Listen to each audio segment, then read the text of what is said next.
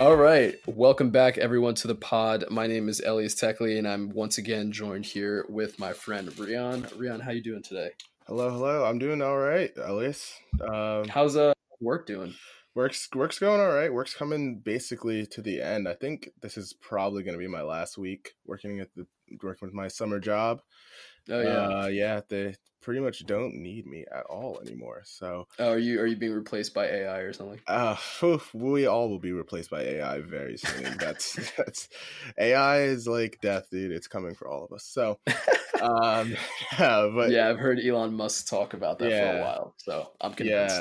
Yeah, yeah, dude. I've been on a bit of a binge listening to Economist Oh podcast really? lately. Yeah, yeah. I keep forgetting. I gotta remember the one that I listened to, but basically, it's basically like Vice if it had a podcast. Like, Oh my and god. I just might be like crazy or not even crazy, maybe just not cultured in the fact that I'm now realizing that basically Vice is just The Economist, and Vice is basically just The Economist on YouTube, like, and like in visual form. That's basically it. 'Cause, like the stories that they talk about on this podcast is like Yeah. basically, I'm like, wow, this is basically like something I feel like I would have seen on Vice at any point in the last 5 years. Like, so. Oh my god. Yeah. Well, I haven't read too much of The Economist recently, almost Oh, I don't read for it at that all. reason. I don't read. Oh, I oh, don't even read. better. Yeah, this is why you're not cultured. What? I'm sorry. Are you reading? You're not helping your case at all. I'm trying to help No, you. no. That's too hard. Of course, I would expect nothing less from an Ivy League graduate. Man, anyway, well, enough of the semantics of whether The Economist is or is not equivalent to Vice. Today, we're going to be talking a little bit of the transfer roundup now that the deadline for transfers in England has now passed.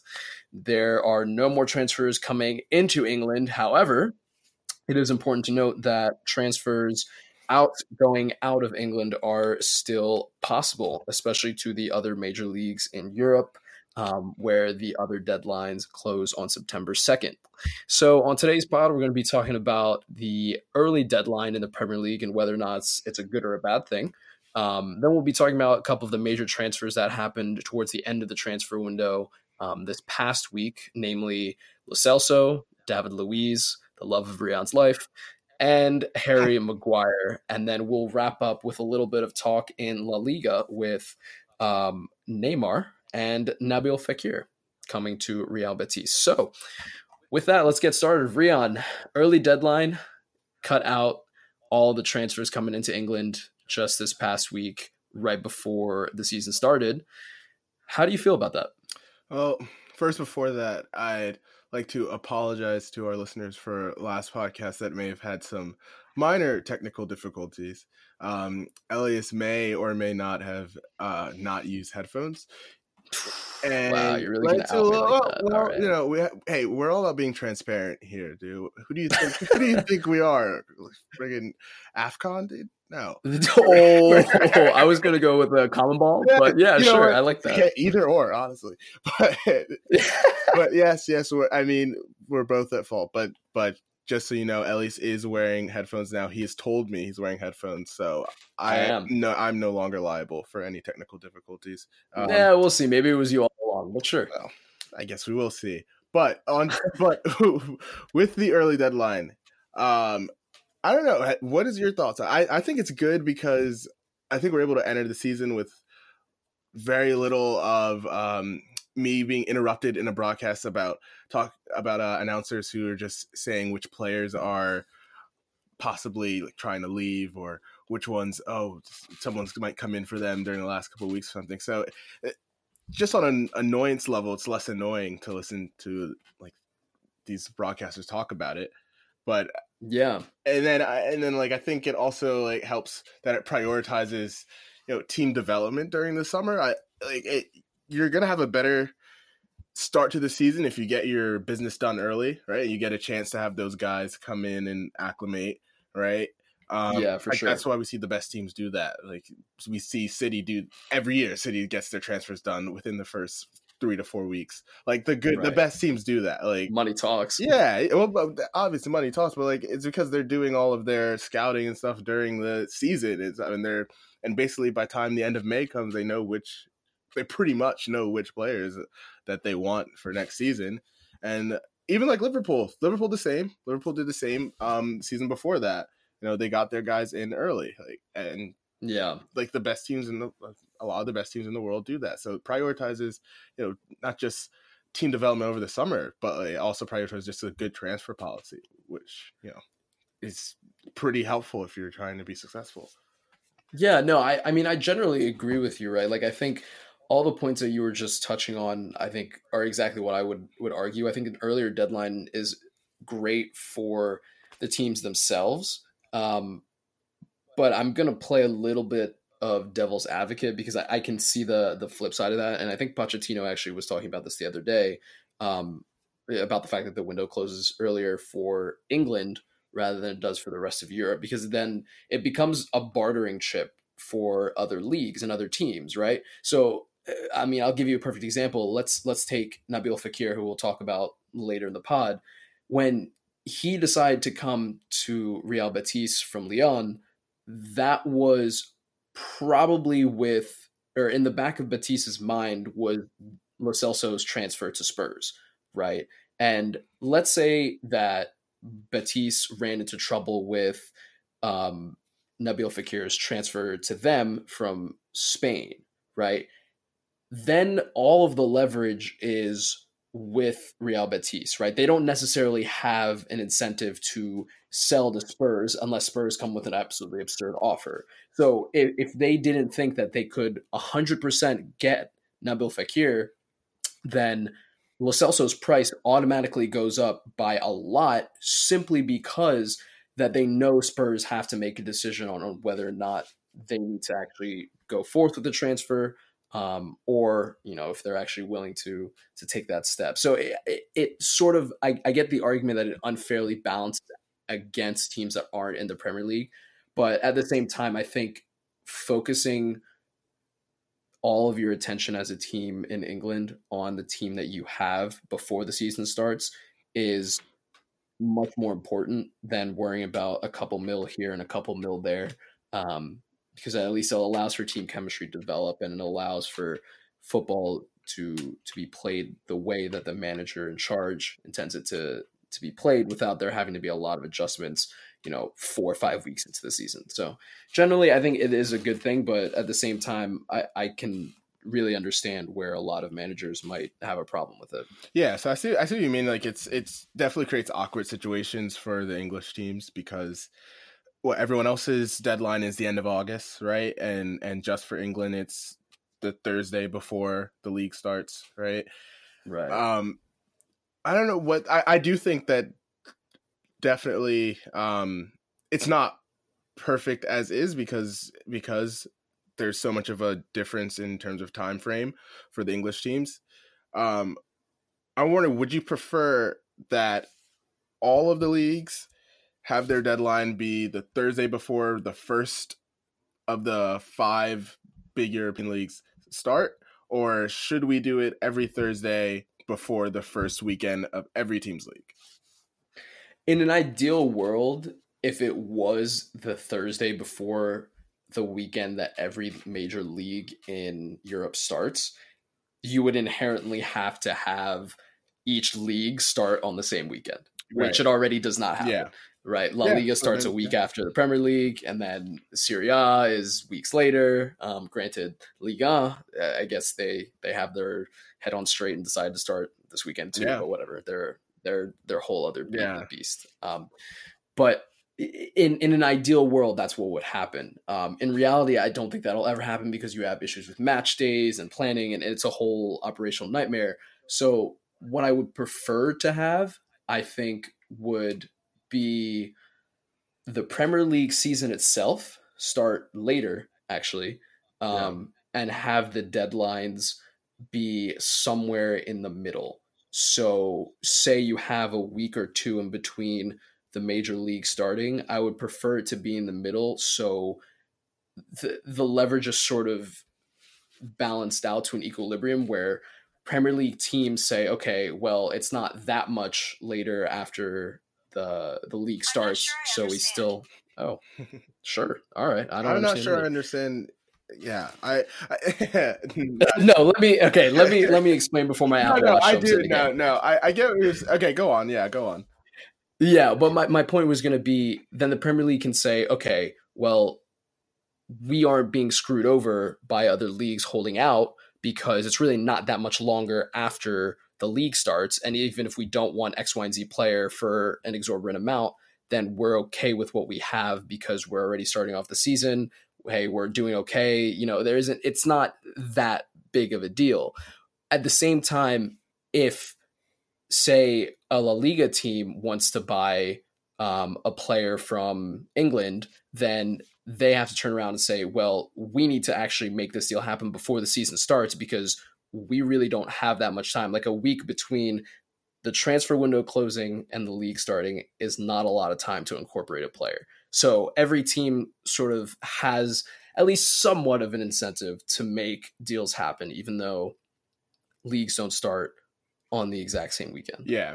I think my one problem that we run into with that is if you're having it, I this is my problem with I guess what the other leagues are doing in general is, I don't think you should go into a season, start a season and then you have a result, one or two results that don't go very well, and then now you run into the problem again where let's say that the transfer deadline was Wednesday, right? Was literally 2 days from now, right? And Chelsea didn't have a transfer ban, right? R.I.P. That this result this weekend now puts them in basically the same position as they might have been like 3 days ago. Again, if they weren't banished from transfers, it would put them in the same position of leverage, of not having leverage as they would after having a bad result. So I think your point on all the leagues should start the same weekend.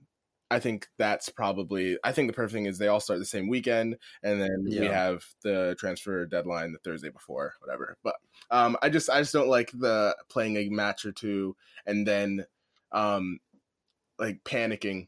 I think we should reward the teams that get their business done in an efficient manner and also are ready to start the season, right? So yeah, I wish every transfer window was like that, where teams didn't hold out or make it really difficult for other teams to pay X amount of money. And I think at the end of the day, we can sit here and talk about whether or not it's good, but the people that are going to actually have to make those decisions are in.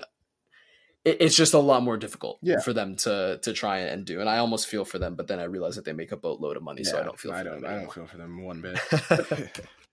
Well, one or a couple of players that were faced with an oncoming transfer deadline window being shut were Christian Eriksen and Giovani Lo Celso. With Eriksen, I guess, for now, remaining at Tottenham, and Lo Celso being brought into Spurs on the last day of the window being shut. So I know Eriksen's definitely been a player that's been talked about leaving Spurs for a while now. Do you see him leaving this window? How do you see him playing this season if he does stay? Well, I mean, the reports are that he wants to go to Spain, so I'll have to defer to you a little bit on the viability of any of those teams being able to actually make a move for him. But it was always going to be impossible, like almost impossible for just about anyone in England to be able to make that transfer happen, because the price was just going to be unbelievably inflated, because it's Spurs, and like generally Daniel Levy, who's Spurs owner, is a pretty tough negotiator, especially when it comes to dealing with like big clubs, and big clubs within their own league. So that would have always been tough. I think I don't expect him to be on the team next season. I think there's a chance. Interesting. Yeah, okay. yeah. I mean, I don't think it's surprising. He's actually, like, he's on 1 year left of his contract, so it's not crazy. I don't see Tottenham paying him what one he wants, which is probably to be the highest paid player on the team, right? And Is he not already no, the highest that's paid player? Kane. Harry Kane Kane? is at two at Okay. I believe around £200,000, and Eriksen's at around 75K. Right? Yeah, What? yeah. Yeah, Wow, they really haven't renewed his contract in a yeah, while. yeah. There's a these Spurs are very good at keeping their players under control, and so there's a article on the Athletic that basically talks about how Spurs renew their players' contracts very, very frequently and at long years, and it just helps to keep them in control for when the player actually gets to the point where they might try to leave, or they're become very good and there's a chance that they could be getting interest from other clubs, right? So like Dele Alli's signed 2 different new contracts within 18 months of joining the club, right? 2 5-year contracts. Yeah. So that was like so that's like an example of the way that they once you're doing really well, they try to lock you up on a new contract quickly, but only slightly raising your wage and not like paying you what you're actually deserved. But Right. I think it's how they do business. It's just very smart. They keep control of their players. No, for sure. It's hard to disagree with that. Yeah. So like I said, like I'd be surprised if he's on the team next season, because I think he's gonna demand being the highest paid player on the team, and that's probably we're starting at probably what 250K, 225K at least, right? A month, Yeah. a week, right? I mean, I would. Ooh, a month. That's like the same thing. A week, a week. Yeah. But yeah. So I'd be surprised if he's on the team next season. If he leaves on a free, he'll be the best player eligible for a free transfer that we've seen in a long time. And Yeah. as we see, he's their creative engine on the entire team. Like we saw from the weekend, he comes on and changes the game completely because he opens up space for all the other midfielders, because now guys have to come out to him. Also because he's like deep. I mean, we'll get into this when we do a recap of the weekend, but he draws defenders, which opens up space for other midfielders. It's basically the short of it, right? So Yeah. So when he's not in the team, there's massive shoes to fill in terms of creativity in their midfield, and we'll see if Lo Celso is a player that can replace his production, because if he leaves, they're going to need him to be that guy. And I mean, obviously, you have more to say about that. No, so the first thing you talked about when we first started talking about Eriksen is his desire to leave for Spain. And to my knowledge, the only team that has legitimately expressed interest in going after Christian Eriksen is Real Madrid.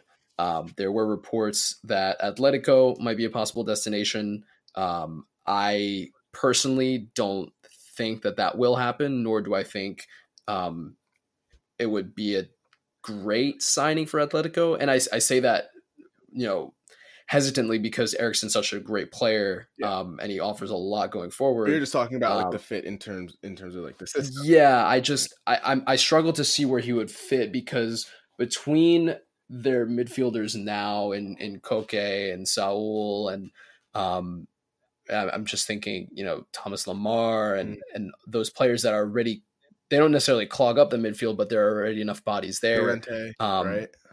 Yeah, exactly. They just got him from Real. And so you're thinking, well, where exactly is Eriksen going to play, / does he really fit this new playing style that Simeone is trying to instill?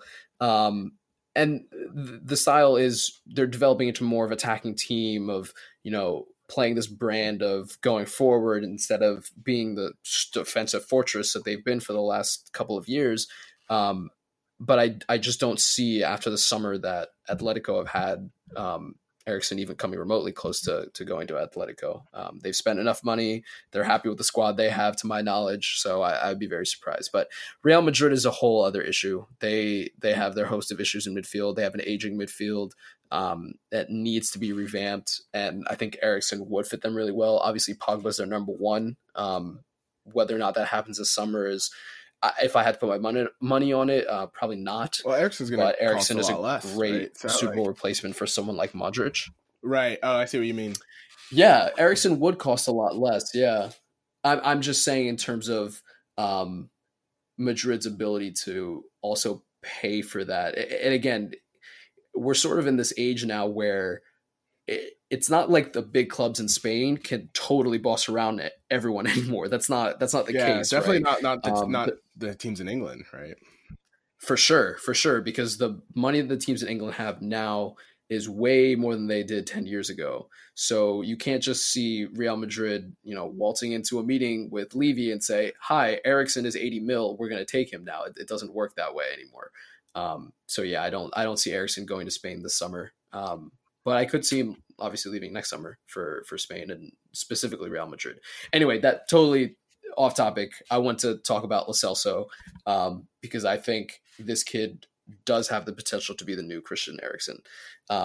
And I do think you were talking about production, right? Yeah. I do think he absolutely has the skill set to produce more than what Eriksen has produced. So my understanding when I watched Spurs last season is that they struggled a lot from connecting lines, right? They had a lot of good players, but between the defensive structure that they had compared to the attacking structure, there was a lack of connection between the two.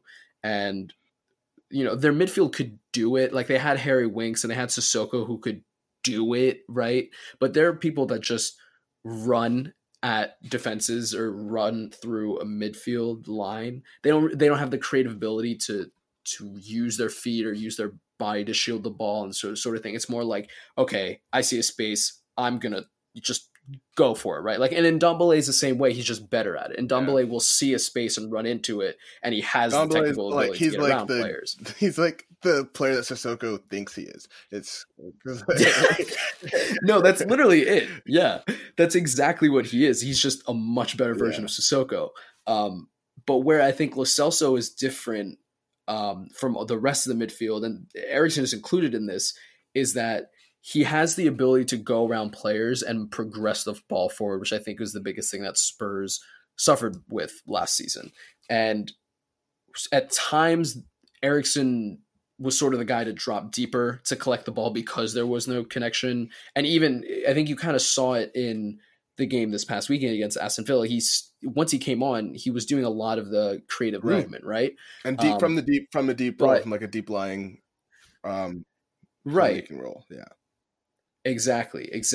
And where I think Lo Celso, this sort of characterizes his strengths is that not only has he played in a midfield position, a midfield three, as well as a forward line when he was at Real Betis, he did it under Quique Setien, who is an extremely positional and possession-focused coach.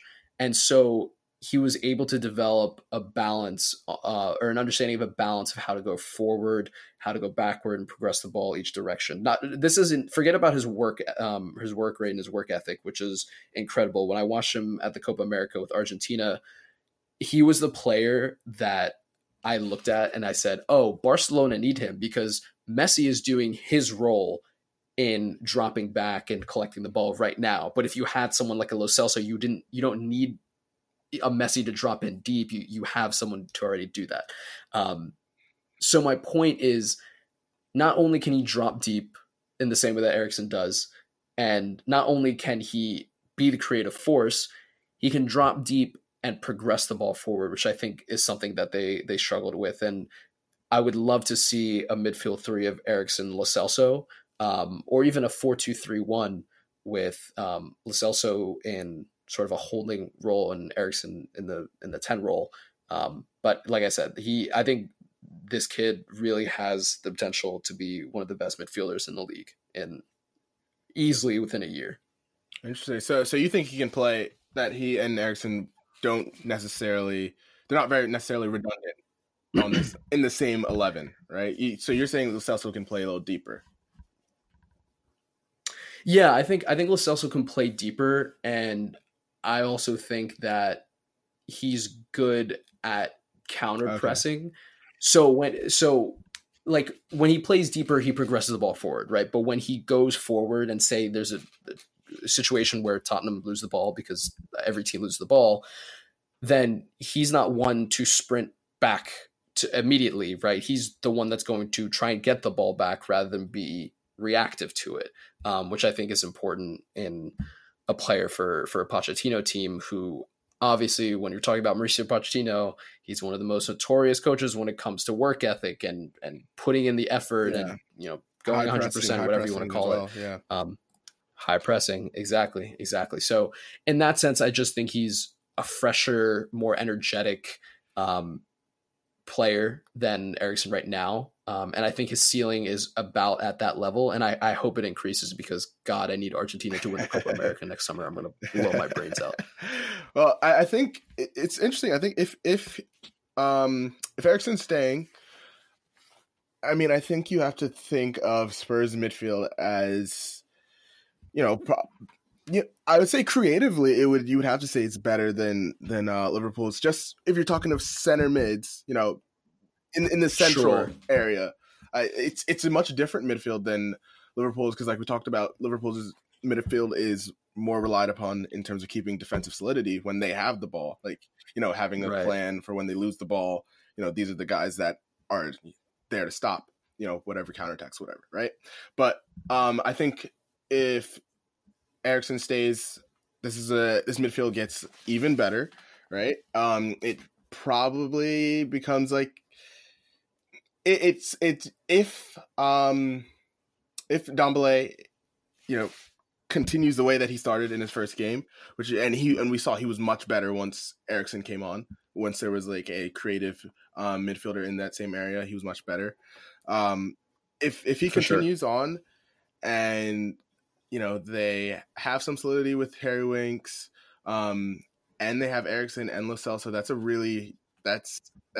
midfield that is not as good as Man City's, but I'd put it like definitely on the same level. Creatively, I think it would be better than Liverpool's, and then in the same area, a tier below City's, pretty much. Yeah, no, I agree. I think it would definitely be up there with Liverpool's. I think it'd be a little more dynamic just because they have a little bit more energy. It'd be more dynamic for sure. Yeah, but I would absolutely rate that midfield in the same tier as Liverpool's. Definitely not City's because City's I think is tier below. I agree. Right. Well, I think we both kind of agree that Lo Celso is a good signing for Spurs, and I wish him the best for both Spurs and more than definitely for Argentina. So good luck to you, Giovani Lo Celso. And with that, we're going to take our first break, and we'll be back with some news on Arsenal and Manchester United.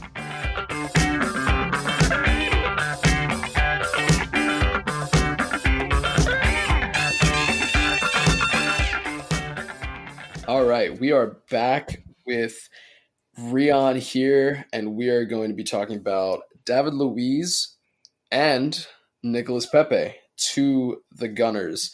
Now, I just want to point out my sincerest condolences, Rheon, for your heavy loss this last week. I know it was tough to let go of a club legend, someone you loved and truly just admired to see put in two-footed tackles, loose long balls that go out for throw-ins, and wild free kicks that may or may not break children's arms. But once again, my deepest condolences on losing David Luiz. I mean, I don't know. What's there to say about a man who won 2 Premier League titles, 2 FA Cups, 2 Europa League titles?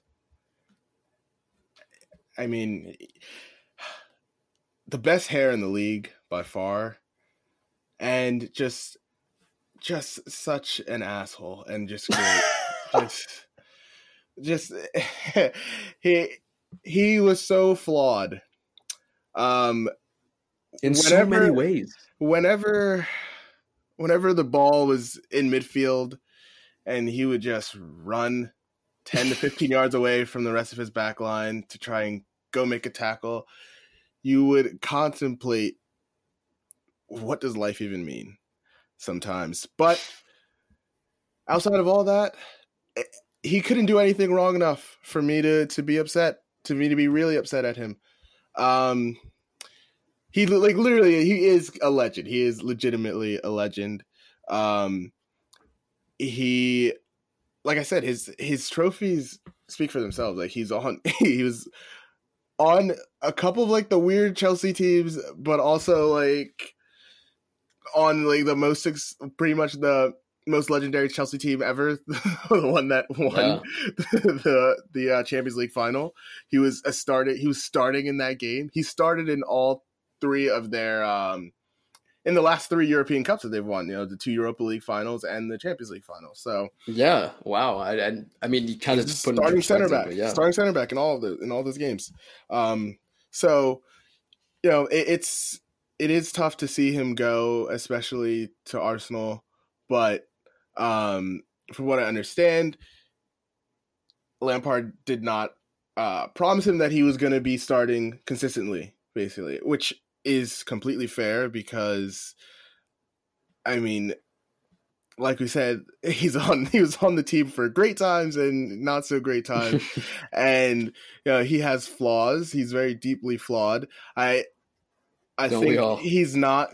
I think he's not. I think he's not very well suited to play in a back four. I think that's what we've learned from his time with Chelsea. His best season was under Antonio Conte, the first season when they went to the back three, and he had cover on his left and his right with Azpilicueta and Cahill playing on the left and right side as center backs. In a back three, he's great because then he has all that cover. Now he has more freedom to step into the midfield, which, you know, still not a great idea, even with three center backs, but he had cover most of the time. Also, you know, N'Golo Kante also helped with that. But from that role, also his passing, which, you know, he's one of the best center back passers in the league for like easily. He's got to be top 5, I think, in that. And from that area, that was really good for exploiting those strengths. You know, playing with back three, he was able to ping balls from the center out to left and right, especially to the wing backs. So I think he's best suited in a back three. I think Arsenal needed, you know, bodies that they could trust in their back line. Whether they switch to a back three, I doubt it, but I think they needed a player of his experience and quality who will step in, and he's absolutely going to start for them as soon as he's like fit and ready to play, which would probably be next week. But like, I can't see how he's not, at least until he shows massive weaknesses. His weakness, like, just consistently. So you're saying he'll show it at some point? Oh, he'll show it for sure. He'll show it in the first game, 100%. He'll show it. He'll go in to an open field, tackle him and one other guy, and, you know, for no reason at all, jump in with 2 feet and and somehow still miss the ball or, you know, get the attacker. But he does that a lot, and, you know, completely unnecessarily. But like, he's got weaknesses. He'll show it at least once or twice a game. So I think they're not getting a perfect guy, but they're getting a stopgap for at least a season, right? For £8 million one season. Yeah, he's gonna come in and start and like I said, he's gonna be at least one of your 2 most talented center backs on the team, like, as soon as he steps in. So, well, that's what happens when you have Socrates and Mustafi on your team. But yeah, I mean, yeah, I don't disagree. He basically just, you know, pushes Mustafi out. Well, I mean, no. Mustafi pushes himself out. Let's not get that misconstrued. Technically, yeah, he already has He pretty much already has pushed himself out. Yeah, yeah.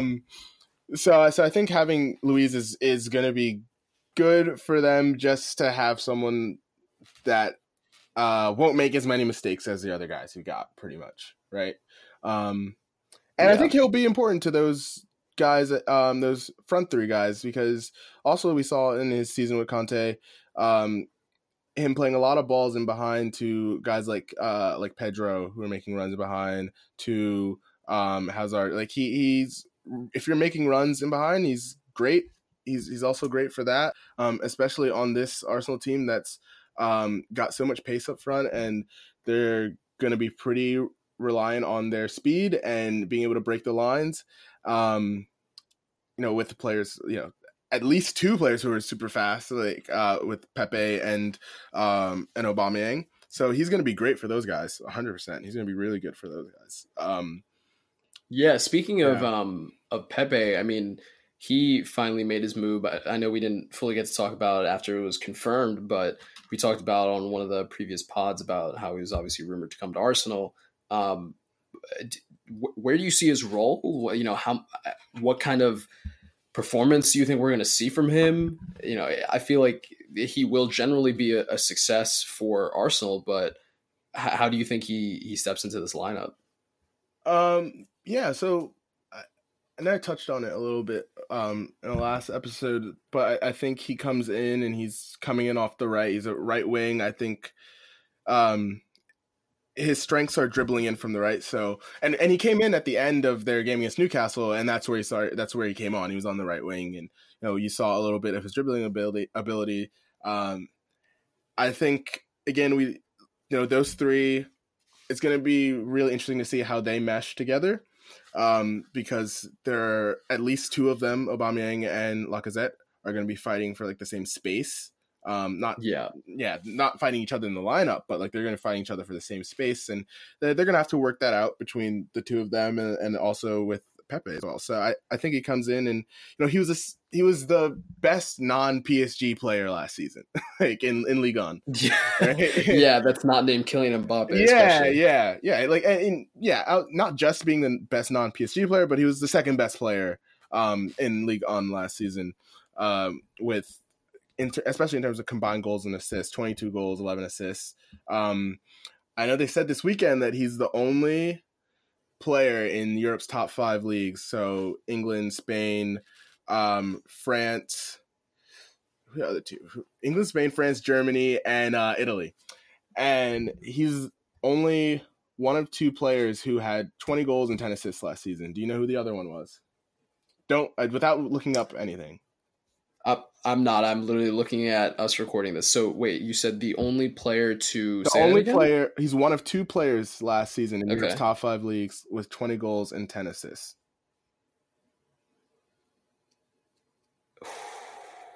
Is it? It's not Messi, right? It has to be Mbappe. It's actually him, Mbappe, and Messi. My bad. They're 3. Okay, it's him, Messi, and Mbappe. I'm happy that you said Messi, though. I really wish you weren't going to say him, because I would have been amazing. But yeah, one of 3 players with 20 goals and 10 assists last season. So, yeah, I was going to say, don't forget the GOAT. No. Sure. Yeah.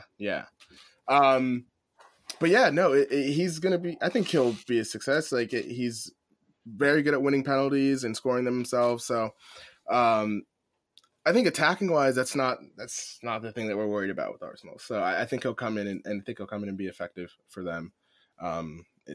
We know what the question marks are with Arsenal. And that's where I think David Luiz helps with that, but he doesn't completely answer those questions. So yeah, we'll definitely see what kind of performance they both have. I think it's important the word that you use for David Luiz is stopgap, really, before Arsenal revamp their center back pairing, because they're going to need better long-term center backs other than Holding and Chambers, in my opinion, to compete in a top 4 spot. And granted, I'm not taking anything away from them. I think they're both decent center backs. I just don't think they're top 4 consistent center backs for the long term for Arsenal. And I know our good friend Jay is probably going to message me right after he hears this, but that's just my personal opinion on that. So yeah, I think next season they'll get a whole season to look at their guys, and I think next season they'll almost definitely spend a bit on the center back. So we'll see. For sure. Well, moving to the other team in red in England, to Manchester United, the Red Devils, picking up Harry Maguire after a long-awaited move from Leicester City for £80 million, making him the highest, or I guess the most expensive defender in history. Do you think that price justifies his performances? So this is a big thing, like people talking about the fee on Harry Maguire, which is really high, which none of us can deny. He costed, yes, we get it. He cost more than Van Dijk. You have to look at circumstances and stuff there, obviously, because think about even Van Dijk at that time was slightly overpriced because Liverpool got him in January. Like that, he wouldn't have been £75 million if they tried to get him in the summer. Whatever, right? But that's still £80 million for Harry Maguire. It's super high. But when you step back, it's not crazy because even if Harry Maguire does not become a world-class center back, even if he is at worst as good as he was at Leicester, which was still pretty good and like much, much better than whatever United had to pair next to Victor Lindelof, there's a reason that it's not that bad for two reasons, really. If he's as good as he was at Leicester, then the fee itself will amortize, right? So, like, a lot of these teams don't take on... Basically, that means a lot of these teams don't take on that fee in the year that it's like any counting principle. So, basically, we'll cut up that fee into a number of years to keep it really short and not in pretty high level. Like, it's not going to be 80 million up front or the 80 million up front, but like it's actually, they look at it as we're paying for a salary and also this much of that fee for the next, I think he signed a 6-year contract. So they're going to look at it like over 6 years.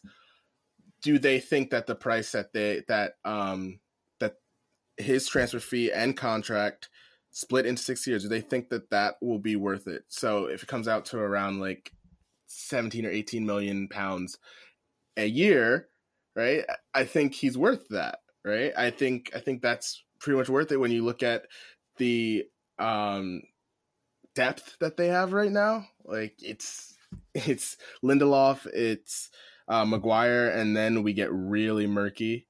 That's not depth. That's just we get really murky. We get really murky because then you have Bailly, who's okay. And also injured. And then you have Rojo, who is not very good. And then you have Smalling and Phil Jones. And, behind the guys that you saw start on Sunday, it's very average, right? With Bailly possibly being like slightly above average, I'd say.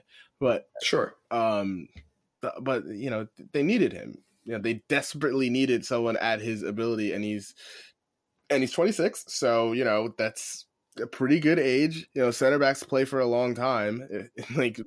John Terry was still playing last season. So that's kind of weird to think about. Yeah. So you're thinking about that. You'll have him fully throughout his prime, right? The next 4 to 5 years, basically his prime, and unless something crazy happens, he's going to be on that team. And he's going to be your talisman in terms of center backs. So 80 million is a lot, but it's not. I really don't think it's that crazy when you think about desperation and his ability. Especially like his ability has to come into this. He's like, we're going to see him a lot more now because he's not on Leicester. But if you didn't watch many Leicester games, or even if you could have watched like 5 Leicester games, and you would have realized like he's great. He's good. Yeah, he's good. I think he's great. I really liked him when he was on Hull too. He's great. He can come he can play the ball out of the back line. He can he's gives them something that they don't have. like Lindelof can as well, but when you talk about the combination of skill set that Harry Maguire has, like I don't think it'll be that crazy for us to come to the end of the season and say that, wow, yeah, he was the second best. I think that he's the second best center back in England easily, like behind Van Dijk. I don't think that'll be crazy to say. I think he's better than John Stones, as we saw from so you think he's better than Laporte too? I think that's conceivable that by the end of the season I can make that argument. I could make the argument that right now I think that he's close to as good as I think he's at least as good as Laporte, actually, right now. I would say I think he's at least as good as Laporte. In terms of being a defender and what a defender means in sort of the more traditional role of defense rather than ball playing. I don't necessarily disagree. I think Laporte is a better player of the ball, but positionally, I think they're both really strong.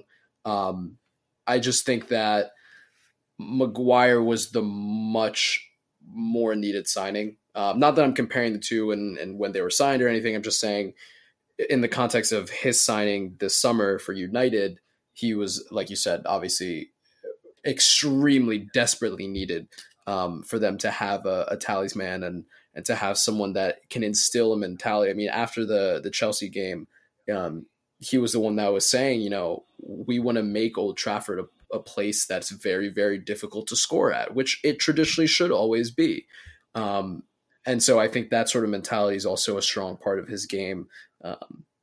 And you see it in the way he plays as well. So I think United should be very happy with the signing, almost regardless of what the fee was, because 80 mil is a lot. But if it was 70 mil, people would still be saying the same thing. It still would have been a lot. But if he puts in good performances, no one's going to look at 70 versus 80. Yeah. It's Manchester United. They're a publicly traded club. This is like the fee is high for just about everyone, but not necessarily for them. So. Right. Well, with that, I think we're going to take another quick break and then join us back here for an update on the Neymar Jr. situation, which I definitely have a lot of thoughts on. And then we'll wrap up with Nabil Fekir going to Real Betis.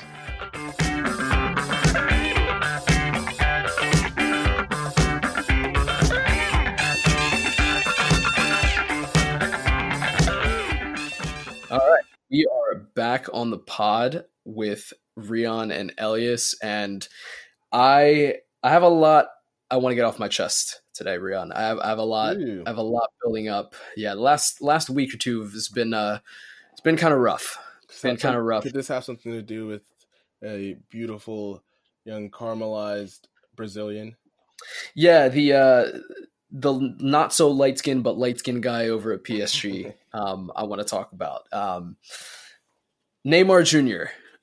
If you're listening to this, or if you ever come across this podcast, which he definitely is, obviously, he 100% is listening. He's actually subscribed, which you all should be as well. Yeah, he's our only Patreon. Yeah, if he was our only Patreon, he's our only Patreon subscriber. The monthly fee for him is $4,000 a month. He's at the god tier for us. Anyway, if you are listening to this, Neymar, please don't come back to Barcelona. Please. Wow. Okay. Please. And wow. Here, I have a lot I want to say about this, but I'm going to start with this. Prodigal son is not wanted? No, it's not. It's not that I don't want him, but let me give a recap of the news, and then I will talk about why I don't want him to come back. So, in recent weeks, there's been more reports and more discussion that Neymar has, in fact, been coming closer to a move to Barcelona. And while all that has been happening, apparently, and I don't believe this for a second, actually, but apparently Real Madrid are also now in the market for Neymar. Here's why I don't believe that. I think this is 100% a ploy by PSG to get more money out of Barcelona, which I don't think should work because, A, they don't really have any leverage. Neymar wants to leave regardless, and he has said he wants to leave to Barcelona, especially to PSG. And 2, Real Madrid don't really need him either, right? They have Hazard. They just bought Jovic. They have Benzema. They, I guess, kind of have Bale, but not really. Then they also have Vinicius. So who do you take out of there to replace with Neymar? I'm not taking anything away from Neymar as a player. Neymar as a player at his best is the second best player in the world, in my opinion. I think he is an incredible talent, and I hope his career gets back on track. But when you're talking about him coming back to Barcelona, I want no part in it. Here's why. Take a look at Barcelona's options up front. You obviously have Messi, you have Suarez, just purchased Griezmann, Dembele, and still somehow Coutinho. That's 5 players already for 3 spots. Let's say you start with a forward line, and I'm just being hypothetical, a forward line of Messi, Suarez, and Griezmann, which is projected to be the most likely outcome for majority of the season. You are leaving one of the best young attackers on the bench already in Dembele, and you're leaving out a major signing in Felipe Coutinho. Add to that the fact that you want to bring in Neymar Jr., who is objectively a top 3 player in the world when he is healthy and when he is at his best. Then you are all of a sudden benching 3 of some of the world's best attackers, which is just not feasible for a team like Barcelona, in which everyone wants to play.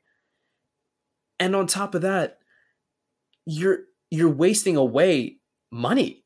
You're paying people to sit on the bench, and I understand depth is important, but you're paying some of the world's best players to quite literally do nothing. You're not going to get a lot of time. I mean, take a look at Malcolm, right? Malcolm went to Zenit in Russia for the exact same reason that I'm talking about now, that there wasn't enough playing time, and he, quite frankly, in my opinion, deserved better. But if you want to add Neymar to the mix, who are you going to take out? I don't want to take out Dembele. His ceiling is so high. I've watched him in preseason, and he has just been immaculate. He's been so impressive. So when I hear that Neymar wants to come back to Barcelona, and I hear that the Barcelona board want to bring him back to Barcelona, it drives me nuts. They don't even have the money to bring back Neymar. I get it that PSG don't have a lot of leverage, and you can offer a player and maybe even 2 in that deal, but you still are going to have to fork up money. I'm done. I have nothing more that I would like to add other than the fact that this is too expensive. Barcelona don't have the money. I don't see how they finance it other than maybe bringing Nike into the mix and having them finance it somehow, or doing an all-player swap, which is insanely difficult. But yeah, that's what I was going to ask. So do you think there's no possibility that they do a swap, some kind of cash plus Coutinho swap? If they do a swap, it's going to be it could happen. I can see it happening for sure, because this board, I would never put it past them. But would you be on it's board not with smart. That? Would you be on? So you wouldn't be on board with that? I would not be on board with a player swap. Personally, I want to sell Coutinho because while he hasn't been performing well, it really isn't entirely his fault. I'm going to be honest. It's his position is not. He's not a left winger, which is pretty much. Yeah. Yeah, not at all. He's more of a 10, right? And guess who occupies that 10 space at Barcelona? Haha. So it's kind of hard, and I think it's very difficult. Right? You're talking about Vidal. No, I was talking about PK. Oh, okay. In the 10 spot. I thought Paulinho, honestly, but he's not even on. Bring back Paulinho, man. Yeah, that'll give me another freaking heart attack.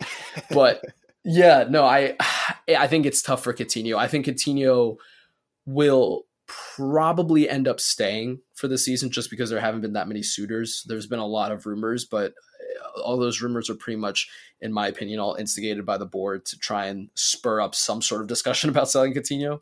And I just don't see someone coming in and buying him. But going back to Neymar, yeah, to answer your question, I would not approve of a deal for Neymar. And here's, okay, you know what? Let me put it this way. Here's the only deal I would accept for Neymar. No money involved. Coutinho, Suarez, and Rakitic go the other way. That is the only situation, literally the only one, which will never happen, that I will accept a deal for Neymar. Wow. 3 players go and 1 come. That's crazy. I'm just looking at Transfermarkt.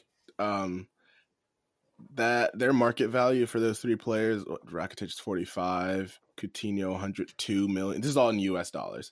Yeah. 45, 102. Oh, that's like a $200 million value, basically. Yeah. No, that's pretty much where PSG value him too. Yeah. And you could argue those valuations are different, and obviously the currency exchange to euros is isn't that pretty close to what they got him for? Yeah, I mean, they got him for 220 euros to be exact, so that would be more in dollars. Yeah. But if there's a devaluation of, say, 40 million euros, they better take it, because they don't really have much room to wiggle with. In fact, today I saw that PSG took, or maybe they didn't take it down, but they didn't put up any Neymar gear in their official fan store. and that's just another reason to believe he's on his way out. So I'm scared that he actually might end up coming. This is crazy. I mean, just a couple things for me. One, I did not know Dembele is 22. I would have, if you would have asked me, I would have said he's still 20. Yeah. But he's 22, so he has to be playing. Like, exactly. This is consistently. This is pretty much This is a season he needs to figure out if he has a future with this team. Which, which if no one comes in, then yes, he definitely does, because there'll be space. There'll be space. The ages of the people in front of him, whatever. So Suarez isn't getting any younger. But yeah, and then this is so weird. Like, this is Neymar being at this unbelievable situation as undoubtedly one of the 3 or 4 best players in the world, yet has nowhere to go. That seems it seems you couldn't have guessed that in any era of soccer, and it's purely because of the money, because of the money that he went for, not even necessarily because of what he's valued at now. The reason he's valued at what he is now is because of how much he went for in the first place. Like, this is just like a consequence of the money of the massively inflated transfer fees and the money that's in the game in general, which PSG totally has like 80, not 80%, but at least when you're talking about recently, the last 4 years, the Neymar transfer is what absolutely blew up the transfer market and made everything ballooned way more, it, right? So this is their fault. This is their fault. Like, this is like, I mean, if you want to, I mean, sure, people can go back and say, oh, this is originally Chelsea and Abramovich's fault for starting this, whatever. Sure, you can say that, but this is like the reason that that this is an impossible move now. This is literally an impossible move. Like, granted, Chelsea did get Torres for like £50 million, but they were at least able to move him on at some point. Like, he had a market. Yeah, like, and he wasn't even very good. He wasn't good by the time they like if they wanted to get rid of Torres in like 2 years, they could have found someone, not for the same price, but like this. When you go and get a player for like $240 million US, like, he has to stay with you for at least like 4 years, really. Like, realistically, easily. It has to be with you at least 4 years for it to be worth it and for like it to be viable to have suitors.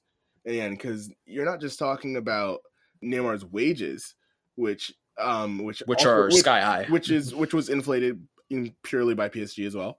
You're not just talking about that. You're talking about the transfer fee now going back. Like, they obviously are not going to take anything much lower than like $180 million. I say, at least. Like, if we're talking about $240 million US to get him, like, we got to be talking a fee for him to go anywhere else of like 180 million, I'd say, at least. And that can only be a fee that's recognized with a player swap being involved, which is even more difficult, because then if, say, Coutinho is the main player that you might want to give away to PSG in exchange, where does PSG value Coutinho, or how much do they value him at, right? It might be different from what Barcelona value him at. So that in itself creates this whole issue, which is why I really hope this doesn't end up panning out. But honestly, the exact way that I can see the rest of the summer going is we get to a point and it's the last week of the transfer window and PSG have to cave because they have supporters and they have ultras in the stand chanting Hijo de puta in the middle of a game. In the first game of the season. Exactly. They were at him the first game of the season. He's not even on the pitch. Like, he can't stay after that. Yeah. He just cannot. So my prediction is that has changed now from what it was 3 weeks ago. I think he ends up coming, but I will not be happy at all. You don't want it to happen. I don't want it to happen. Yeah, exactly. I just don't see a situation in which he can stay at PSG. I don't think he goes to Real Madrid because they don't really need him. But if they do take him from Barcelona, I will be forever grateful. But that's just my 2 cents. Well, this man will basically be the dominating transfer headline for the next couple weeks. Yeah. But on a little lighter note, you want to talk a little bit about Lo Celso's replacement at Real Betis? Yeah, I want to, first off, I want to take a deep breath after that whole rant, because that took a lot of energy. Thank you for being my therapist through that one, because I needed that. Of course. But I do want to talk about Nabil Fekir making a move from Lyon to Real Betis. And we talked about him a little bit earlier in the pod, but he is essentially a direct replacement for Lo Celso, and I think he's a very good one. And I think the reason why he's really important as well is, forget about the fact that last summer he almost went to Liverpool for about 65 million. Yeah, the price that he's going for now, like he almost goes to Liverpool, and then I think they realize that he has a bit of a injury history, like he has some problems like his knees and stuff, and then they back, and I think both sides back out. So exactly, yeah. So I think they definitely had Liverpool had some concerns. Granted, they had concerns very late on in that transfer. Yeah. But I understand their concerns. So his value dropped to 20 million euros. But for a player of his quality in this current market, I mean, we're just talking about how expensive someone like Neymar is. But for a player of his quality, 20 million euros is a steal. I think even if you were any top team in Europe, I think you would be going, or any other team would be in for Nabil Fekir at 20 million euros. The one thing that I do think is interesting is that he did have a good season at Lyon, and going from Lyon to Real Betis, while it's not, I'm hesitant to say it's a step down, because I don't think it is, but you go from being one of the top teams in France, right, playing European football, to a team that's sort of getting almost there to the Europa League. Almost, they're a team of great quality, and I highly rate them, especially when Setien was their manager. But and I do think their new manager is just as good and just qualified. But my point is, if you're Nabil Fekir, how do you respond now this season? I think this season's really important for him to turn around and say, okay, regardless of the injury history, regardless of my price or my devaluation, I still want to have the mentality to go out and play like a top player that I was. You're right. 2 seasons ago, he was well into the double digits for goals and assists at Lyon. And while he did score 9 goals and have 7 assists in Liga this past season, there was sort of this feeling that he wasn't the player he once was. So I personally want to see him regain that confidence, and I want to see him put in the performances that I know that he can put in. And especially because he will essentially be replacing Giovani Lo Celso in that sort of attacking midfield role. So I have high aspirations for him, and I wish him the best. I just hope that it works out that way. Yeah, that's definitely interesting. I have not. He was great last season in the Champions League against City when Rheon went and beat City at the Etihad. He was arguably the best. He was the best player in that game. He was him and Dembele. Scored, right? Him and Dembele were great in that game. But he scored in that game. Yeah, you're right. Exactly. So the talent's there. That price seems really good, considering the talent and considering what he was being priced at the season before. So right, and it goes back to what you're saying about how the market fluctuates, right, between you hearing one thing and possibly it being another, with in terms of injuries or in terms of wages, just so many factors. And I think 20 mil is a great price for any player of his quality. So I wish him the best at Betis, and I will definitely be watching him, and I hope he succeeds. We'll be one to keep an eye on for the season, for sure. For sure. Well, with that wraps up our transfer roundup for the pretty much rest of the summer. We'll see what happens remaining couple of weeks, but there isn't too much time left to go. Like we said, the transfer deadline for the rest of Europe is September 2nd, so keep that date on your calendars, and we will see what happens between now and then. So with that, I'm Elyas here with Rheon, signing off. Thank you guys for listening. Thanks, guys.